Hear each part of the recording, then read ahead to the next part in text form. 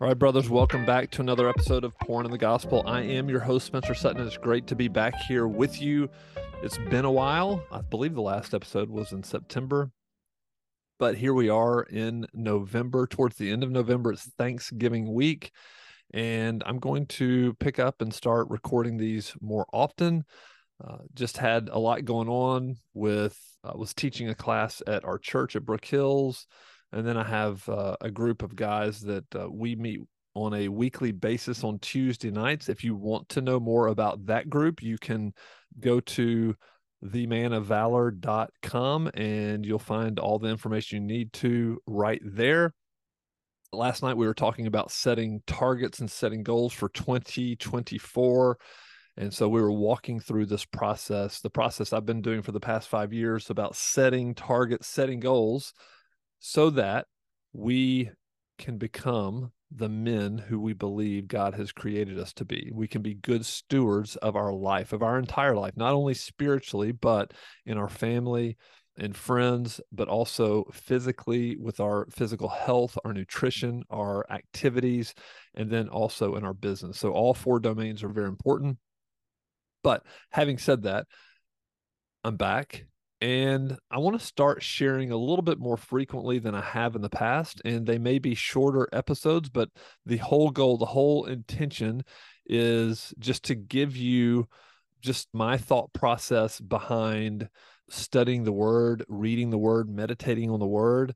And we'll talk more about that in depth. I'll record some episodes that are just focused on that, how you can meditate on the word, getting the most out of your morning time.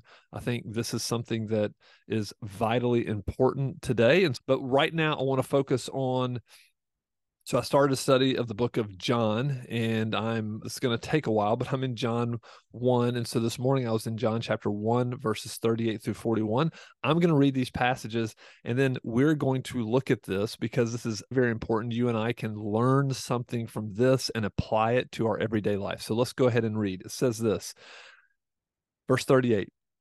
Now, let me give you a quick backdrop. John the Baptist has testified that Jesus Christ is the Lamb who is here to take away the sins of the world, and he's baptized Jesus Christ.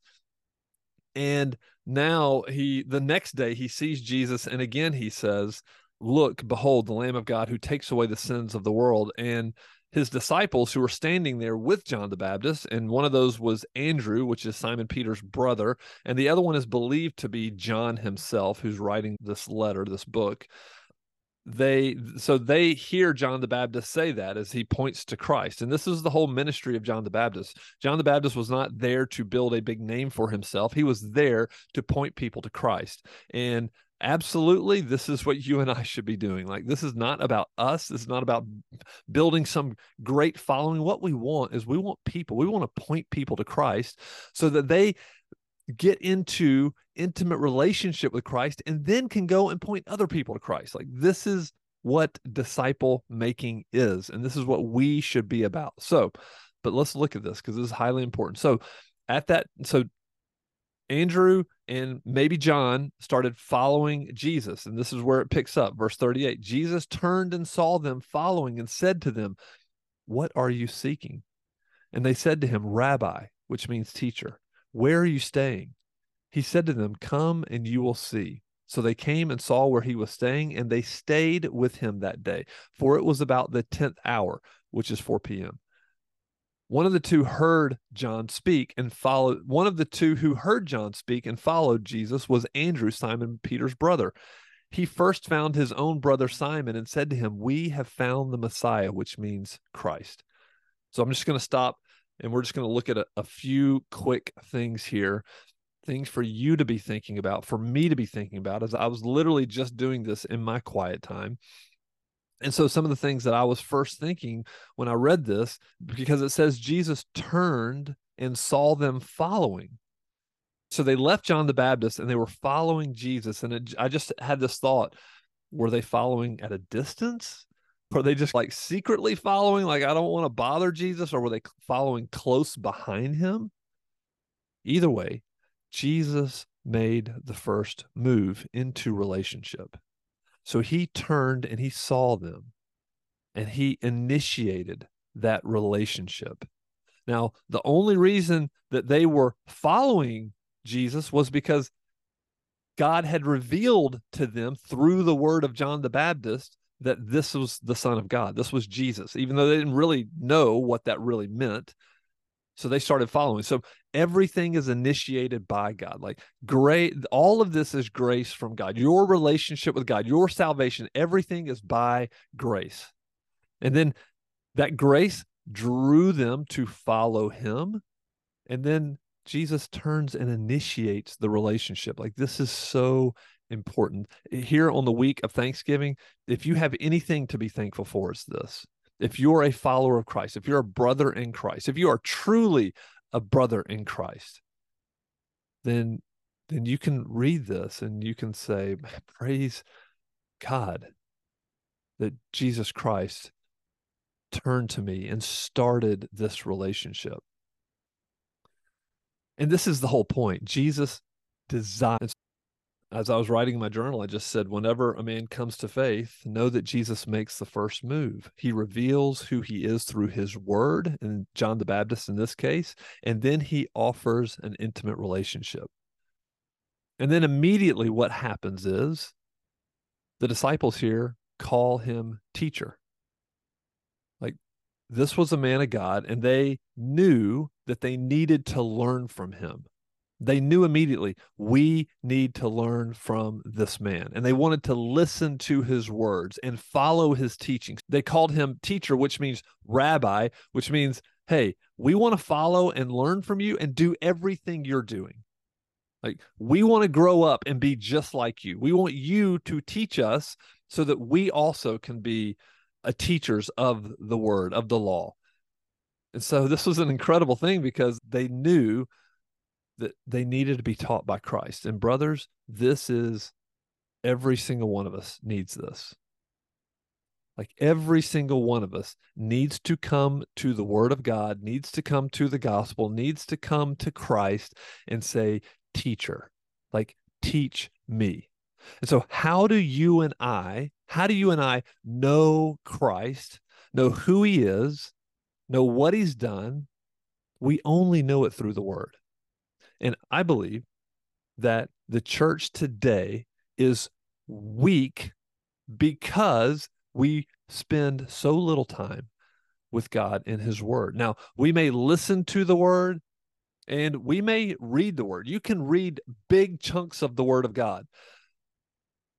But learning and abiding and meditating on the word and studying the word is very different than reading the word. And I'm not knocking reading the word. I'm not knocking anybody reading through the Bible in a year. I'm not knocking that at all. I think that's great. However, if you are not taking time to sit in certain passages in small little chunks of scripture and meditate and think and journal and pray, then what are we doing? We don't know who Jesus is by a quick reading of 3 or 4 chapters every morning and then running out the door to our job. And this is very important as well. So they said teacher. So they knew him as a teacher. They saw him as a teacher and they're like, we must learn from you. And then Jesus says these words. He says, come and you will see. Like Christ invited them, not just to listen to him preach, but to come and stay with him, abide with him. And so this is what it says. So they came and saw where he was staying, and they stayed with him that day, for it was about the 10th hour. Now, Jesus invited them to hang out with him, and it says they stayed with him. So that word stayed in the Greek is, I think it's pronounced meno, M-E-N-O, which means to abide, to continue, to dwell, to endure, be present, remain, stand, tarry. Like those are all the words that this little Greek word means. It's hanging out with, it's abiding. Get this. The first way they describe that to stay, like they stayed with him, is abiding with him. This was no simple, quick visit. This was no standing off at a distance. This was sitting with him. This was dwelling with him. This was hanging out with him. And I was convicted as I read this. I just sat there and I thought, how do I treat discipleship? Do I treat it as a quick one and done? And hey, have this conversation and I'm done. Or is it an abiding role? Is it a relationship where we share meals together, share time together, share fellowship together, where we're hanging out, we're abiding with each other? And then more importantly, am I doing this with Christ? Am I doing this with Christ? Brothers, you and I will never grow into the likeness of Christ. You and I will never be conformed to the image of Christ if we are not abiding with him. And so we come to know him through his word. We have to give ourselves to deep thoughts and deep thinking and studying and meditating on the word of God. And then the way we abide and commune with him is through prayer. So it's taking in, like, the word of God is how he speaks to us. And when we hang out, guess what? It wasn't just Jesus sitting there and teaching them. They were having conversations with Christ. And so it's prayer. So God is speaking to us through his word. And then we should be taking his word and praying it back to him, having conversation with him, talking to him about our lives, confessing our sin, admitting our weaknesses, humbling ourselves before him. Guys, this is what we need. If you are struggling with sin, if you are struggling with a habitual sin, you have to ask yourself, am I abiding with Christ? What am I not doing that I already know I should be doing? Learning from Jesus in his word and his gospel is essential. And so is abiding through prayer and worship, all for the purpose of obedience. All for the purpose of obedience. Like, it's a living relationship.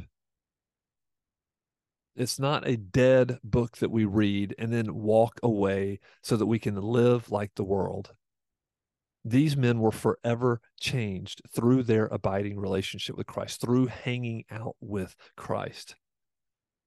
And when this isn't the case, what does our life look like? I'll tell you what it looks like.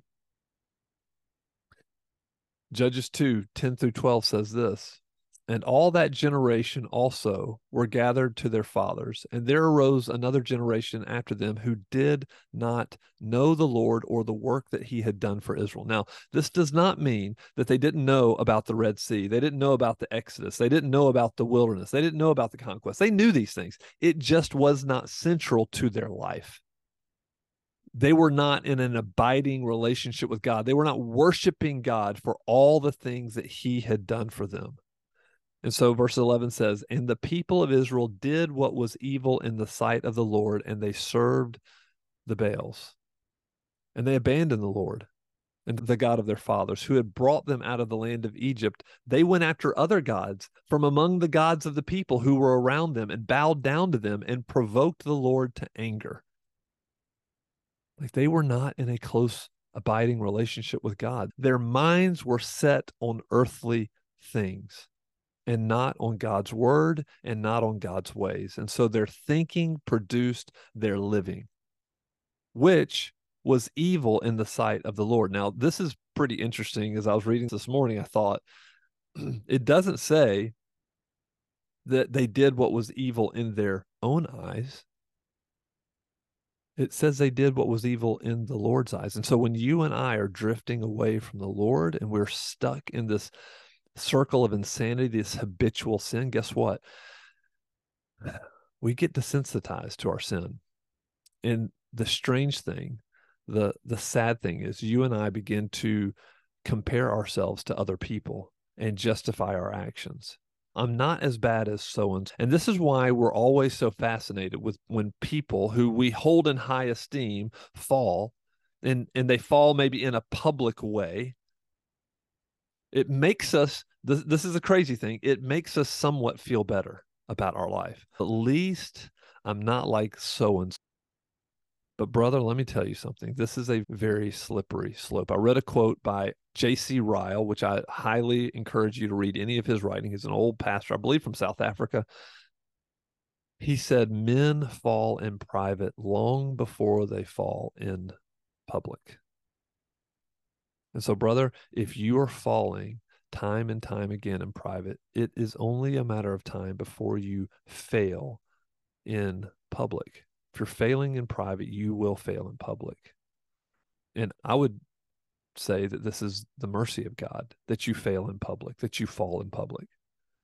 But I want you to understand the principle here is that when they got out of a close abiding relationship with the Lord, they drifted away and started serving their own gods. They started serving Baal. They started living like the rest of the nations who are around them. And how much does this look like the Christian church today? When our thinking, when our minds are not set on things above, when our minds are set on earthly things, you better believe that our living is going to follow our thinking. Your stories determine your life. I went and I found John 6 because it made me think about this, like falling away, not having a close abiding relationship with Christ. I started thinking, okay, where do we see people falling away from the Lord? And John 6:66 through 69 says, after this, so after Christ he was talking about the blood and the bread, and or the wine and the bread is the blood and his body. And it says, after this, many of his disciples turned back and no longer walked with him. Jesus said to the 12, do you want to go away as well? Simon Peter answered him, Lord, to whom shall we go? You have the words of eternal life, and we have believed and have come to know that you are the Holy One of God. Notice that it says many of his disciples. Brothers, it's easier to walk away when you see others walking away.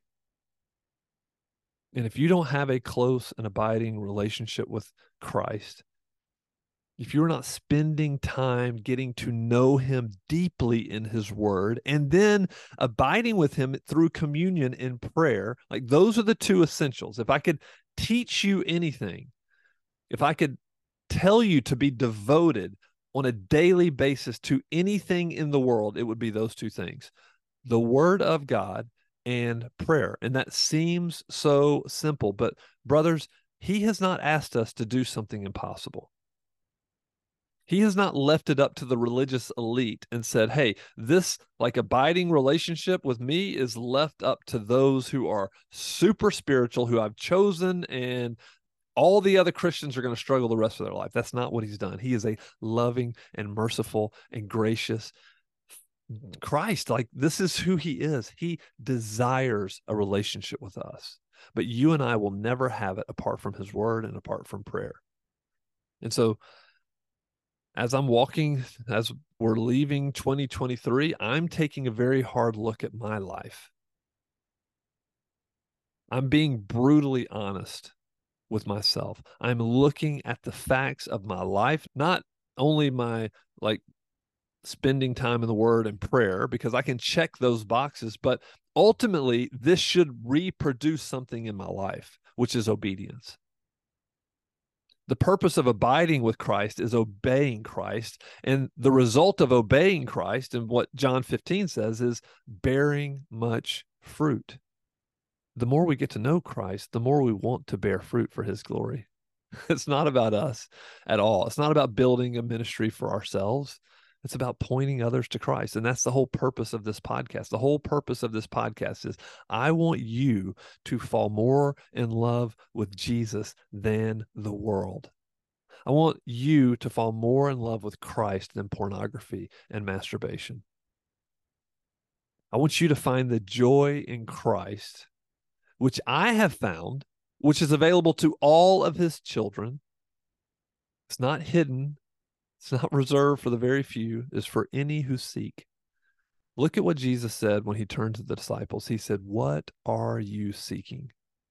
And so, brother, I would ask you, what are you seeking? When you come to Christ, what are you seeking? Are you seeking to make your conscience feel better? Are you seeking for a prosperous life? Are you seeking for fame? Are you seeking for popularity? Are you seeking for to build a name for yourself in business? Whatever the case is. And listen, there are many things that are okay in this world. I don't think having a fantastic business is wrong. I'm a part of a thriving and growing business, and there's nothing wrong with that. But whatever you do, whether you work or you eat or you drink, whatever you're doing, do it all for the glory of God. So all these things are subject to the glory of God.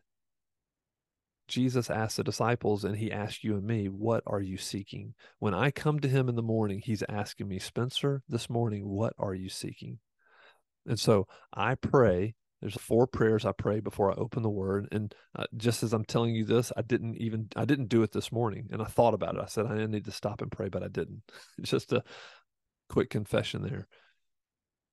But I stop and I ask the Lord, open my eyes to reveal beautiful things, wonderful things in your word today. Like these simple prayers are necessary for us.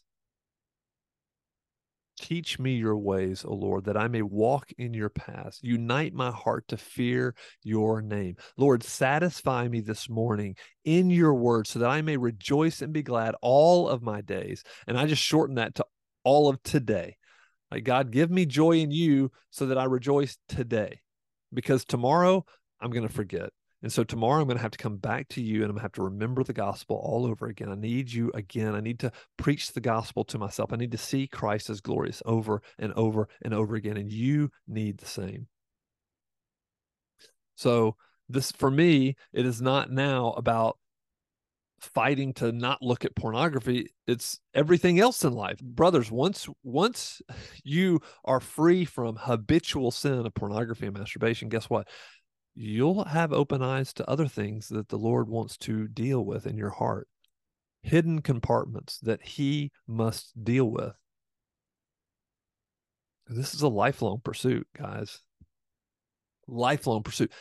Knowing Christ, spending time with Christ, abiding with Christ is something we're going to do for all eternity. Learning from him is something we're going to do for all eternity. I believe it. I do believe it. If you ever want to read something that's pretty eye-opening, you can read a book called Heaven by Randy Alcorn. Now, he's the first to say there are some assumptions here, but he does a fantastic job of just looking at Scripture, like pulling Scripture. What is eternal life going to look like? According to God's word, what is it going to look like? And so he's the first to say, hey, I'm going to make some assumptions, but I'm going to be very clear about what's scriptural and what's just an assumption. But it's a very encouraging book. And I was reading it yesterday, and it was just talking about we're going to be learning about Christ. We're going to be learning from Jesus for all eternity. Like, we'll never stop discovering the glory of his grace. So, brothers, we need to start right now. What better time than the end of 2023 going into 2024? This next year can be your best year. I believe it. I believe he wants to make it that. And so, brother, I hope you're encouraged as I'm encouraged. And I hope that you'll think about, I would just encourage you to go back and read this first part of John here, John verse 38. What are you seeking? And then I already know what's coming because in verse 41, it says that Andrew ran and told his brother Simon. So what happens when we abide with Christ? Obviously, we want to tell other people about Christ, right? All right, guys, I hope y'all have a fantastic Thanksgiving, and I'll be back pretty soon with another episode of Porn of the Gospel. Y'all have a fantastic day.